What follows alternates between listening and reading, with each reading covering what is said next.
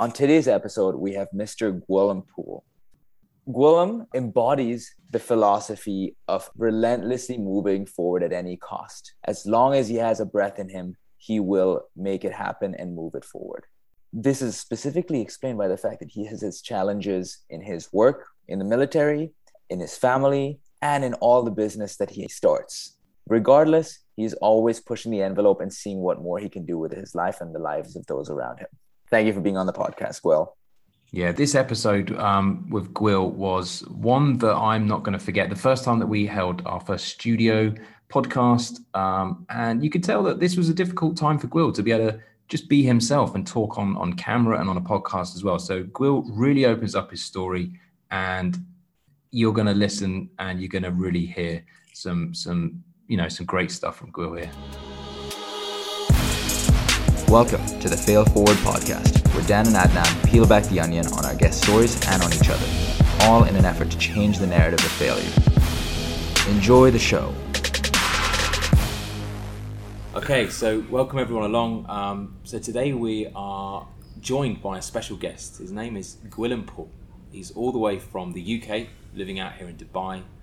He's an ex-rugby player, coach, family man, proud dad, and today he's going to tell us a bit about his story and what he's doing here in Dubai. So we can't wait to listen to this today. So, Gwill, tell us a bit about you. Well, I'll start by saying I wouldn't say I was a rugby player or a coach, but I have done a bit of playing and a bit of coaching. But that's about as far as it goes. Based here in Dubai for the last 9 years. Originally moved out here with an armed security company because I originally was in the military for a short period of time, medically discharged. Do you want to go into the depths of that side of things? Or? Why not? Would love to, yeah. I didn't know about this. Yeah, tell us the story here. Yeah, perforated eardrums, deep water. So 7 operations later and laryngoplasties and all sorts of work done on my eardrums to give me better hearing, and the tinnitus is still there. It's a big part of my life, but 65% hearing in my right ear and 35 in my left ear. So as my wife will say, I've got selective hearing, but so that was the end of the military career. It's something that I feel if given the opportunity, I'll probably still be in the military. It was a big part of my life and my grandfather's life, and a lot of dear friends now and relatives still serving, and still keeping in contact with a lot of people, and it's good. So I had to figure out a new path in life, and it's I didn't particularly do that well at school, and basically because I was busy playing rugby and knowing I was joining the army and travelling the world, and that's what I'd always set out to do. But that finished, and went and did a rugby scholarship with Newcastle Falcons and University of Central Lancashire, and even that was cut short. Displaced fibula out of my ankle and my knee in 2 places, and I was never going to be able to take a big tackle again. So I went to see my parents in Dorset. We're from Windermere originally, in the Lake District. Went to visit my parents and ended up meeting who is now my wife, and stayed in Dorset. So got jobs. I was a retained firefighter. I was always looking for active sort of positions, and a replacement in the military, let's say. Playing rugby, obviously. Every single week since I was 6 years old, so it was never going to change. I was going to play rugby. Worked in insurance companies and as a sales sort of thing, which, believe it or not, I don't like the title of being a salesman, but it is what I do, I suppose, and slowly over time I've got used to that. And through rugby, a friend of mine, Gary Higson, an absolute legend of a bloke, former Royal Marine, had a company with a security detail looking after vessels transiting the Gulf of Aden that have been attacked by pirates. So he approached me and said, look, your head's screwed on, do you want to come and do a watchkeeper's job? So basically sitting at a computer for 24 hours in 3 days off, 1 day on, looking after ships being attacked by pirates and making sure the sit reps are in and just reporting to UK MTO if anything happened and all that kind of stuff, which it did quite a lot. And then progressed through the ranks through that business into... it actually came about because there was a Korean shipping company that needed a meeting in Dubai, and no one could go from the owner side of things, so they said, do you want to go? I said, yeah, I'll go. So off I went and sat in what is probably still now the biggest business meeting I'd ever had, and signed a multi-million-pound deal to protect their ships. So from that, they said, yeah, you're good at this, let's get you around the world and get in and out of meetings with ship owners and put security guards on board ships. So that was my main focus for a long time.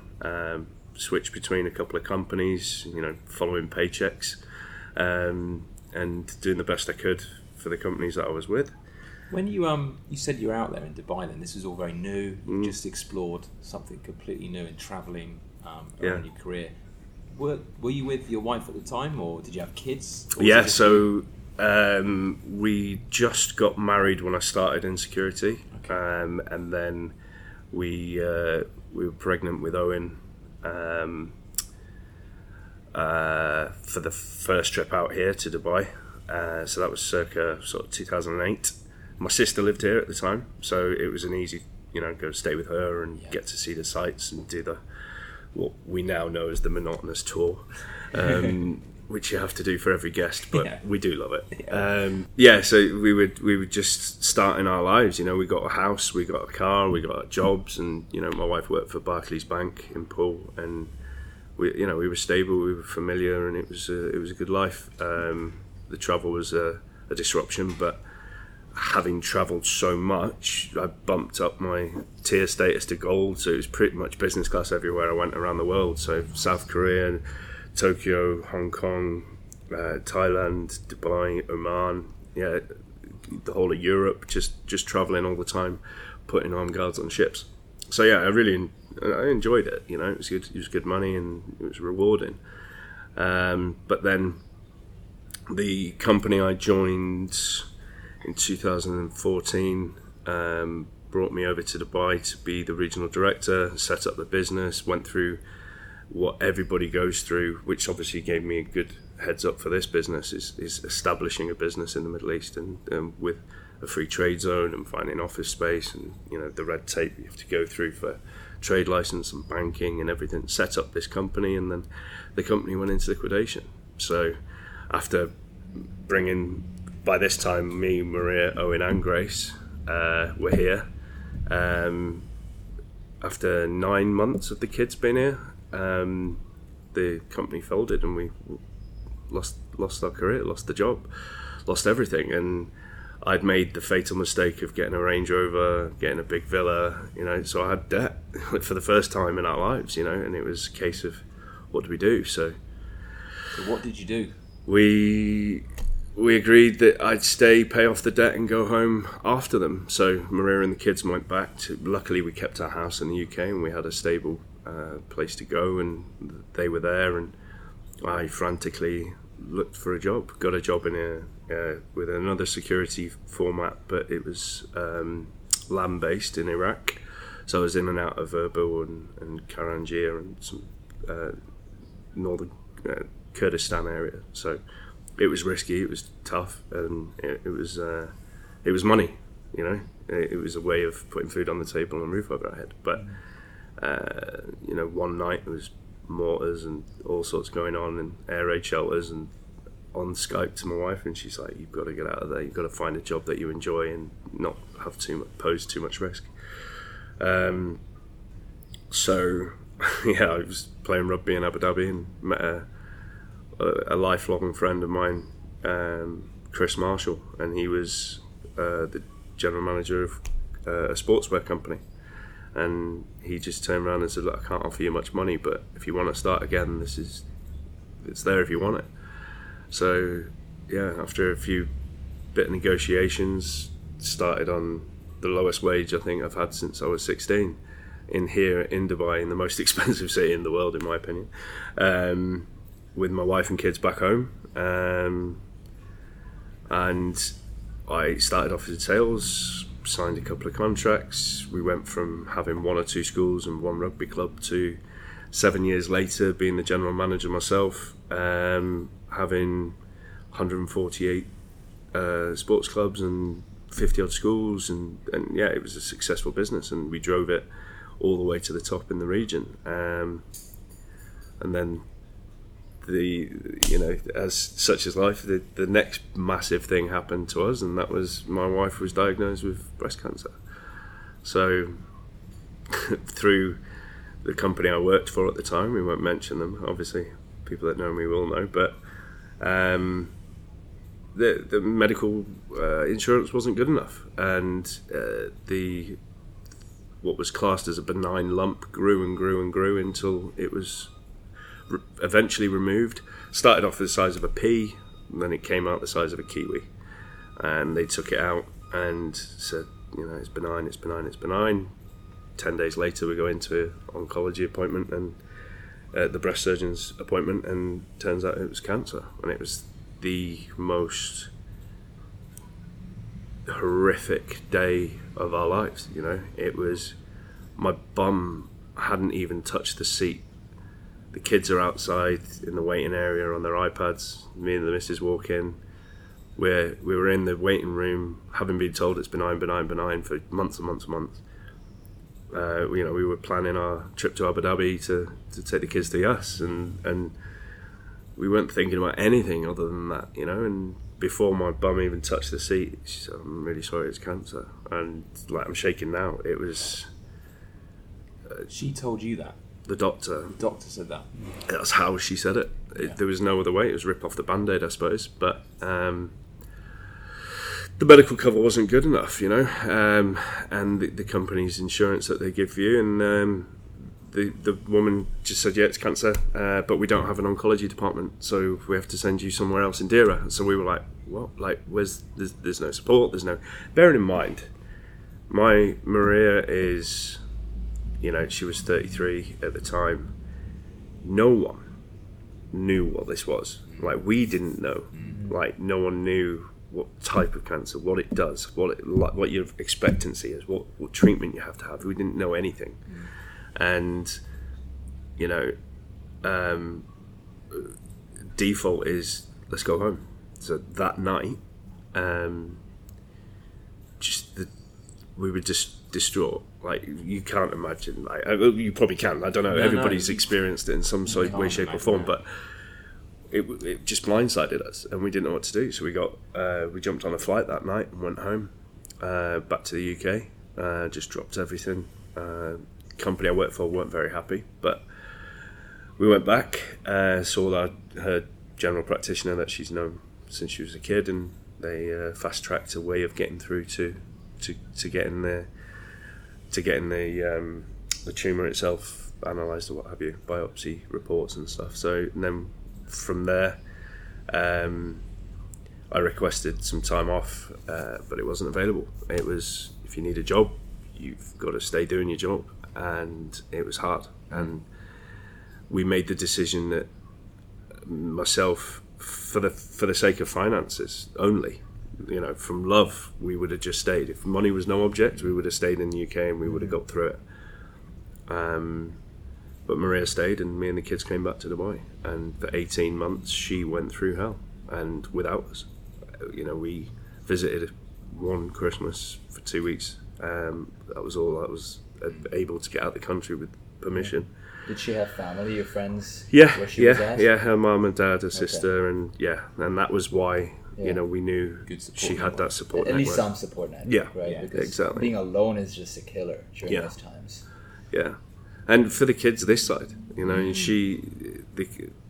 we didn't have, as I said, the old company wasn't great.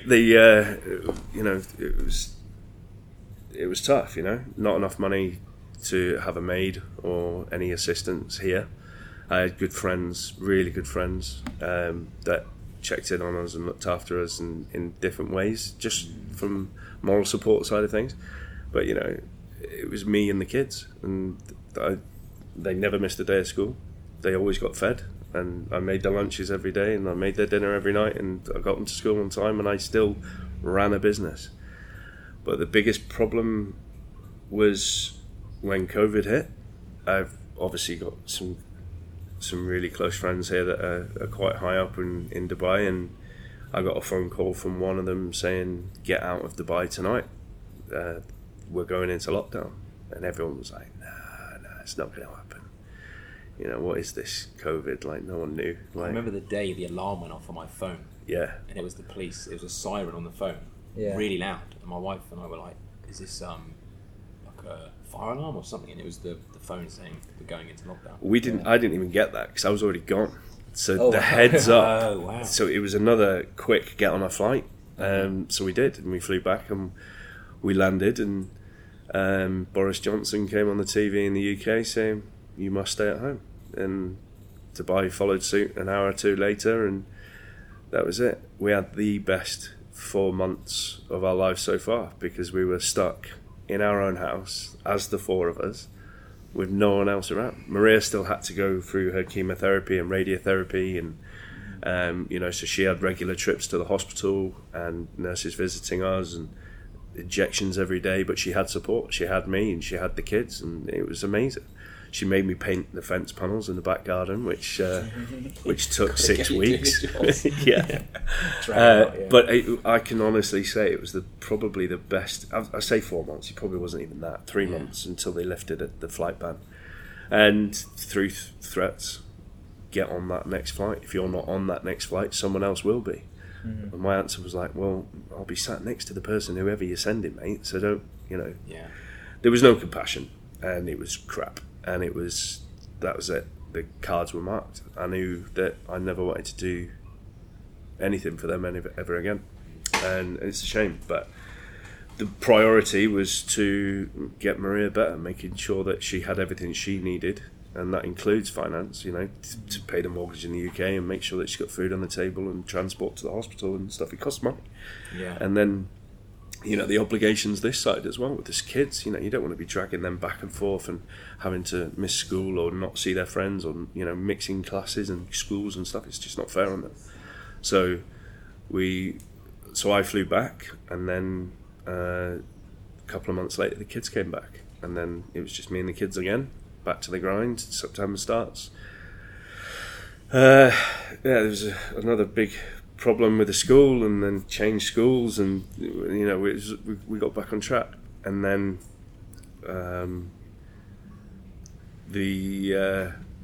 one of the best days of my life after the birth of the children and the wedding, obviously, on January the 5th, Maria rings the bell and chemo's done. She's not in remission. She's got a typical breast cancer, triple negative breast cancer, so she won't be in remission for another couple of years, but that was the sign of good things to come. So she rang the bell, and then we had about 3 weeks until she had to have her final oncology appointment before she could even think of visiting and seeing the kids and stuff. And within that 3 weeks, I just spoke to some close friends and said, and I mean 2 people, and said, I've got this idea. And they were like, you've got to do it. You've got to do it. And originally, I was going to call it Grow.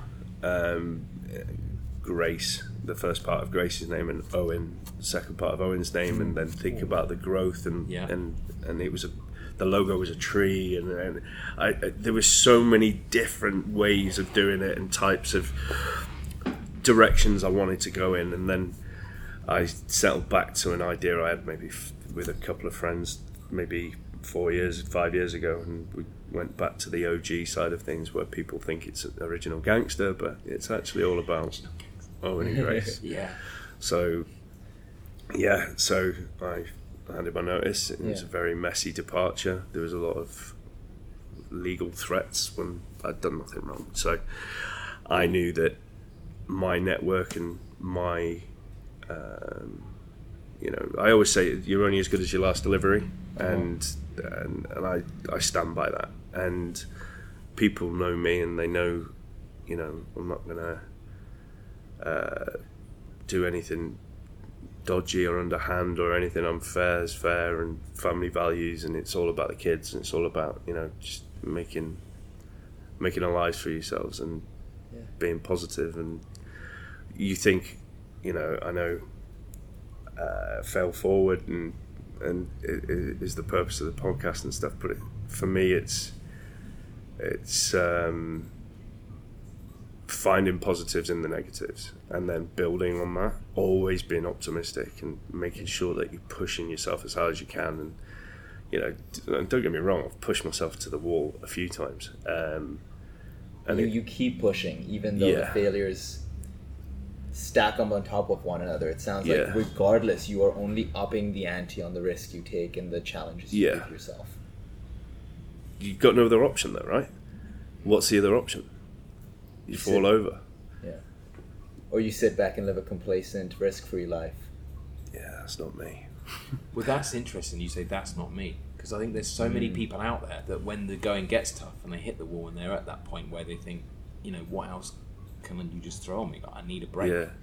That's where that really, I think, separates people. But just listening to your story and what you have gone through, it's almost like that military mindset you had at the beginning, and that feeling of being part of something, a meaning or a purpose, teamwork, resilience, being adaptable, all of these skills that you probably had from being in the military have just kind of, it feels like just listening to you is like being a driving force through everything that you've gone through playing rugby. Well, it's difficult to reflect now because we're still in it. Yeah. So, you know, my wife's got to have an operation on Tuesday. Like, it's a huge, Monday or Tuesday, it's on the 20th. I don't even know what day we're on. It's a huge operation, and it is a big worry for us. But we've, you know, she's consistently getting scans and blood tests and body scans and CAT scans and bone scans, and she lives in that bloody hospital, you know. But, and you know, the business is by no means level yet, you know. We've got a lot of work to do. So I'm still in power mode. Does that make sense? Yeah. So it's hard for me to sort of reflect on that. Yeah, because we've still got to keep going. There's so much more to do, and you know, as long as I've got air in my lungs, I'll keep going. But it's I said to you at the start, it's hard for me to do this because the reflection side of things is I mean, sometimes I also notice that when I do a podcast, it gives me that avenue to take a moment to reflect, and as you talk, you almost are clearing out your own thoughts, right? Yeah, so, I feel like I've just done that, like a counselling session or something. I've just gone through everything. It's amazing. We did our first session with Big Rossi, and he ended off with saying, I feel like this is therapy, guys. See you next week. Yeah. See you next Wednesday, And it's true. I think once you start talking, you realise that there is more to come out, and you just keep going and you keep going, and that's a good thing. I mean, this becomes inspiring for so many people, and that's why we do what we do here with the Fail Forward podcast. Is we want people to be able to just listen and I'll actually share something I haven't shared before. So my mother went through chemotherapy about 9 years ago, and she had a breast cancer as well, triple negative. And it's funny, small world, right? Yeah. And as I go through some of the tough things in my life, you know, I like to think at times I'm the always growth, always challenging myself mindset, but sometimes I'm not that either. Yeah. But it's times where I want to quit, where I say, well, I remember what it was like when mom was on that bed, like puking 3 times a day, you know, dreading waking up the next morning, that I say, well, I can deal with this run for 45 minutes. Yeah. I can manage the nerves and the heart palpitations before a big speech. Like, she's gone through that, and I'm sure your wife's gone through significantly worse physical things than probably you're just dealing with. Dealing with stress on a given day is probably so minimal compared to the physical pain that you know our loved ones had to go through. So that helps me put a lot of what I'm doing in perspective, because none of this is actually hard relative to that. No, that's absolutely not. And you know, nothing can compare to what she had to go through, and your mum, and any other lady that's done that, and any other man that's had a cancer or any sort of life-threatening or even worse disease. it's sickening. You know, the whole time I just wanted to take it away from her. I would, and yeah, you find inspiration from her. It's not me that should be sat here on this podcast. It should be her, because she's the one that's going to deliver that inspiration. No one else. And still to this day, you know, imagine being an attractive 35-year-old woman with one breast and no hair, and having to grow everything back and groom and maintain, and it's not just physical, is it? It's every element of it. And you know, every single time you get a trapped nerve, or you know, you've got an achy arm, or you know, you bruise badly, or you know, the smallest of things can be straight away. Her mindset is, "Fuck, it's back." You know, sorry, I'm probably not allowed to swear on this, but that's what she has to go through with every ache and pain and stretch, and then here's me moaning about having a bit of man flu the last week. Like, man up, man. Do you know what I mean? And I need to reflect on that, and I need to tell myself, you know, just sort your shit out and get yourself together and keep going. Because how she does it is beyond me. I know this podcast is not turning into how wonderful she is, but she is. Yeah. But good for you to say though. So she can hear that as well, and it's important. I think that relationship you've got with your kids as well. That is that's your drive. Yeah. That's what keeps you going. It is, the finish line's always there, but you're not reaching it. No. You know, always in a type of speed or distance. It's always there, but you'll just keep going. You keep going, no matter how you feel. It's, this kind of bounce back ability that it's almost like a superpower that you are just going to keep going and going. And she will. She keeps me going. Yeah. And the kids, they're like, Grace is just like a mini version of her. You know, a 9-year-old, clever. She looks after her brother so much. My son's autistic. Like, he's on the lower end of the spectrum, but he's there, you know. And you can't get him off a PlayStation. You can't get him to have a normal conversation, or you know. He hates rugby, which is a killer for me. But he has said last night that he's willing to have a go on the golf course. So I hopefully get a whack around with him on Saturday. But this is what you work for, right? Yeah. You guys are the same. You have children? Not yet. But I mean, I'm still looking forward to get it. there soon. Yeah. Looking forward to But it. I know you as well. You know, just from your social media, I could see that you're a good dad and you love your kids, and it's all about the family, and that's exactly how I am. And throw in a few brunches now and again, and a few, you know. You've got to enjoy yourself. My Thursday nights golf, you know, that's important to me to get my head out of the game and to focus on my poor ability of playing golf, other than work stuff and family stuff. And it's important to me, and she knows that. My missus knows that. She knows Thursday nights he's playing golf, but you know, it's only a couple of hours, but you're with friends and you're with your own thoughts. There's no work coming into your mind. There's no cancer coming into your mind. There's no kids' school drops to come. It's just you, your mates, and a bit of breathable air for 2 hours, you know. And it's important. I need that, because without that, I feel contained and feel like it's your release. Yeah. I find that with running, and that's how we both come together through running. Is that we find I'm not built for running. It's what you find your therapy wherever you need. You find your therapy wherever you need. Yeah. Exactly. You find it golf. We find it running. But I think that sense of community, being able to talk to each other. I'd say that, and each time I go to the running club weekly, there's days where I just don't want to go. Every Monday, every Wednesday, I'm like, I've had a bad day. It's been stressful. The kids need to go to bed. My wife's sick. I need to be there, but I find myself needing to be there, and it's just for one person that shows up that's had a bad day, and I just walk or jog or run with them, and I just listen. And I've been involved in a bit of coaching. I've realised that just being able to listen to people and just let them talk to you about what they're going through, I feel better for that, because I've helped them. I've left, hopefully, them feeling better about themselves because they've had a chance to open up. And we've moved around, we've done some exercise, and that keeps me going. It's something that we can all vent to each other. We can talk about, you know, our mental health, things that we're going through, our challenges, but you know, also trying to keep fit and enjoy ourselves and be part of the community as well. So exactly, it's one of the most important things that you can do, I think. And one thing that I'm listening to you say that is making me realise I need to thank my mate Will, because he's crosses is like he's my I've just realised now he hardly ever bends my ear or complains or whinges, and all I do is do that. So, you know, it is therapy. Tell him now. Yeah, cheers, Crossers. You still owe me a beer, though.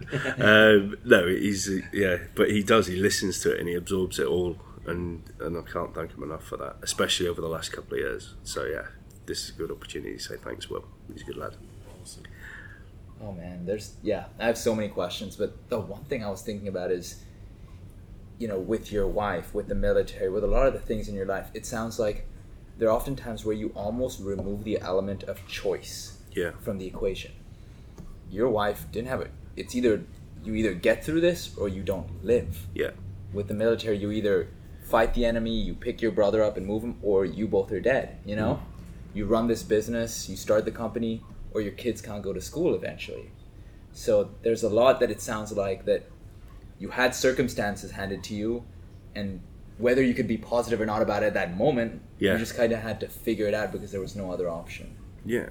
Maria and I say it weekly, maybe even daily. Things happen for a reason. People come in and out of your life. Things fail, things positive. We're on this trajectory now through fate. I'm not religious at all. I'm not otherworldly, but I do believe that fate exists, and you're on that path, and it's what you make of it, you know. But it is all accidental. It's not, you know, it was never. Yes, to a certain degree, some of the career choices and career paths and you know the way that the business is going and things like that. It is. You know, there's science behind it to a certain extent, but we're only in this position because of what we've experienced, and that makes us stronger, and that pushes you further down. You know, you get, you know, there's so many different elements that make things positive and negative, right? And including in that is people around you. There are a number of people that have had such a huge effect on our lives, but some of them for a really negative reason, but they'll never be part of our lives anymore because we don't need that. We've got this to deal with. We'll just crack on. We're not going to worry about you. You just crack on. You know, we'll carry on our set path, and you've got no other option. That is your only option. But don't some of those people who have a negative impact on your life, at least for me, they've given me an opportunity to reflect on, hey, like, let me not only cut them out of my lives, but like at a larger picture, like cut the fat out of there. Hey, there's this people that are engaging in this activity or doing its life this way. Cutting them out of my life made me kind of align my lens on, hey, are there any other areas in my life where the same situation is occurring where I can also cut? So it gives me some time to like realign my overall priorities because I learned a lesson through that person. Yeah. And it's kind of nice to have a glance that way now and again to see, like, see, you're worried about it, I'm not. Let's crack on, you know? Yeah. But then equally you get the people that are huge for you, you know? Massive positives and support and belief as well. You only have to look at old CJ over there, you know? He's been with me through thick and thin. He knows this business, the inside of his hand. You have to cut that bit out. I got my words wrong. But without his underwear, yeah. But without him, we wouldn't be where we are today. And that's why we'll always be doing that ride together, you know. And it's thanks to people like him and Will and Shads and a lot of people that, you know, the list is so long, have supported in another way that I never knew existed, if that makes sense. We've gone a bit deep now, but it's not necessarily financial, it's not necessarily direction, it's just being there, you know, and understanding what you've been through and what you're trying to achieve. Yeah, that's deeper than any financial goal, is that purpose you find. And we had this conversation last week with a guest where he said he found that at 53, his purpose in life and his why. And most people don't find that to a lot later on in their life, but you found that, and it sounds like you've had that drive and that kind of purpose for a while, and that's what's going to take you so much further than. Well, I hope so, but I don't know. Well, tell us more about your visions for the brand and OG Classics and how it started, because I started a running club a year ago and that's when we first connected. I needed some t-shirts printing, very last minute. Who do I turn to? I know, Gwill. Someone told me about Gwill. Gwill prints t-shirts. He provides sportswear for brands. So I reached out, and I think I had no idea what was going to happen after I contacted you, but I think it was literally a matter of days. I was turning up at your house, picking up some running shirts for a club that I only started about a month ago, for people that I didn't even know were going to show up, but they did, and they enjoyed it, and they represented with the brand, and everyone was commenting on the quality and the fast turnaround and the value, and I was like, this is incredible. And this was just the beginning. You told me recently that you managed to turn this around really quickly, and I knew straight away that there was something special about you and the brand. And so why don't you tell us a bit about the visions and where do you see yourself going? It's genuinely quite simple. We've been doing things a certain way for so long, and you can see the negatives involved in that. So you've got to make them all positives. So from a sportswear provider, what do you need? You need quick turnaround, you need quality, you need price competitiveness, and service delivery. It's about customer service. The customer's always right. It's all them typical sayings that it genuinely means a lot. So we found, we've got the whole made in UAE stamp, but we've also got every single element you can think of, from teamwear to sportswear to schoolwear to corporate wear to promotional items and gifts. But it's a case of not one thing. Like most companies that do what we do, they have one direction. So this is the product we've got, this is the price, this is how long it takes. There you go. Do you want it? There you go. Whereas it's us, it's what do you need? Yeah? Do you need a £500,000 t-shirt? Do you need a turnaround in 2 hours? Do you know what I mean? And it's finding out exactly what that person needs and then putting that into place. All we are is project managers. That's it. Every single job is a project, and we make sure that from conception to delivery, it's done the right way. Whether that's the price point, if they're focused on sustainability, 100% recycled products, we've got it. If you want a local, sustainable product in the sense that it's already here, it's here. It can be done. The Australian embassy, they needed these hats and some t-shirts the next day because it was the evacuation of Afghanistan, and obviously with my want and need to help with the military, it was, can you do this? Yeah, of course you can. Yeah. What price point? What product do you need? Where do you all that kind of thing. All that was ironed out. Yes, we've got the product. Yes, we can turn it around in time. Yes, we've hit the price point. And they got on the aeroplane and they got to Afghanistan and they evacuated however many hundreds of people. And that's a job well done, and that's still to this day is one of the records of the quickest turnarounds for a large amount of kit. But it's further than that. You take professional organisations, semi-professional organisations within sport particularly, they want very, very specifics, and that quality, this feel, this stretch, this composition, everything is very, very technical, but it's also servicing them, making sure that they get what they need. They've got the diversity of what they need, the flexibility through the online e-commerce platform for a next day delivery for supporters or replacement kits or anything that they need.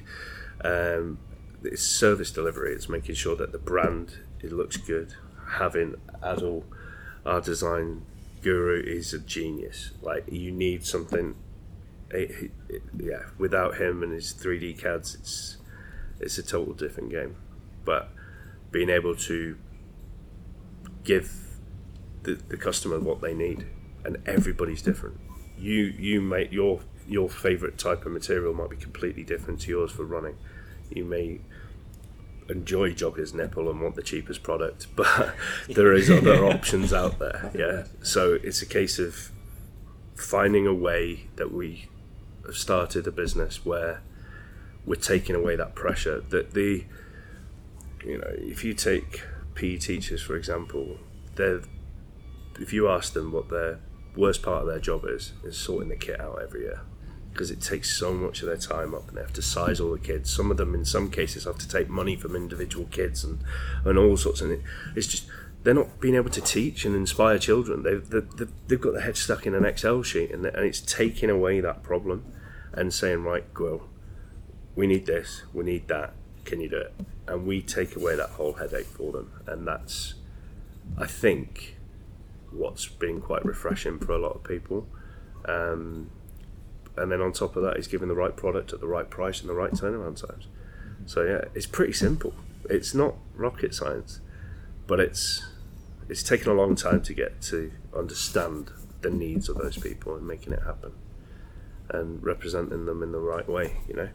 I want people to be proud of wearing OG. I want people to understand the story and the background behind it, but also be proud to be in it and wear it and show it off. And we can't wait for people to be all over the world in different places with different backgrounds wearing our socks, because our socks are a big thing at the minute. Everybody loves them, so we're really proud of that. That's the other day, the socks, man. They're so good. Yeah. Well, you should do a competition. Think of a way, and we can give some of your listeners some socks. Yeah, we'll do that. Yeah, I think that'd be a great idea. Yeah. I'm already excited for taking some OG gear back to Atlanta and getting the US in on this. Yeah. We, as long as DHL, FedEx, and UPS, I'll stop naming brands now, any other reliable courier service, as long as they fly there, we can send the kit there. So there's no issues anywhere in the world. So amazing. Yeah.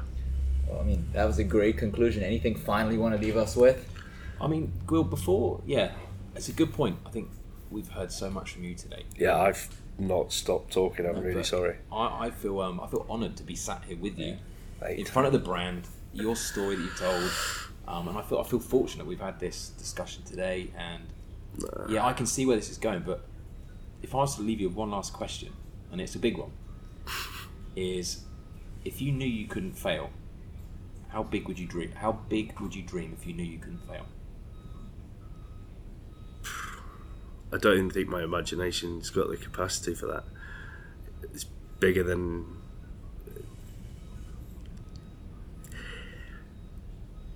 I dream big, I'll tell you that. But it's more of a goal question, right?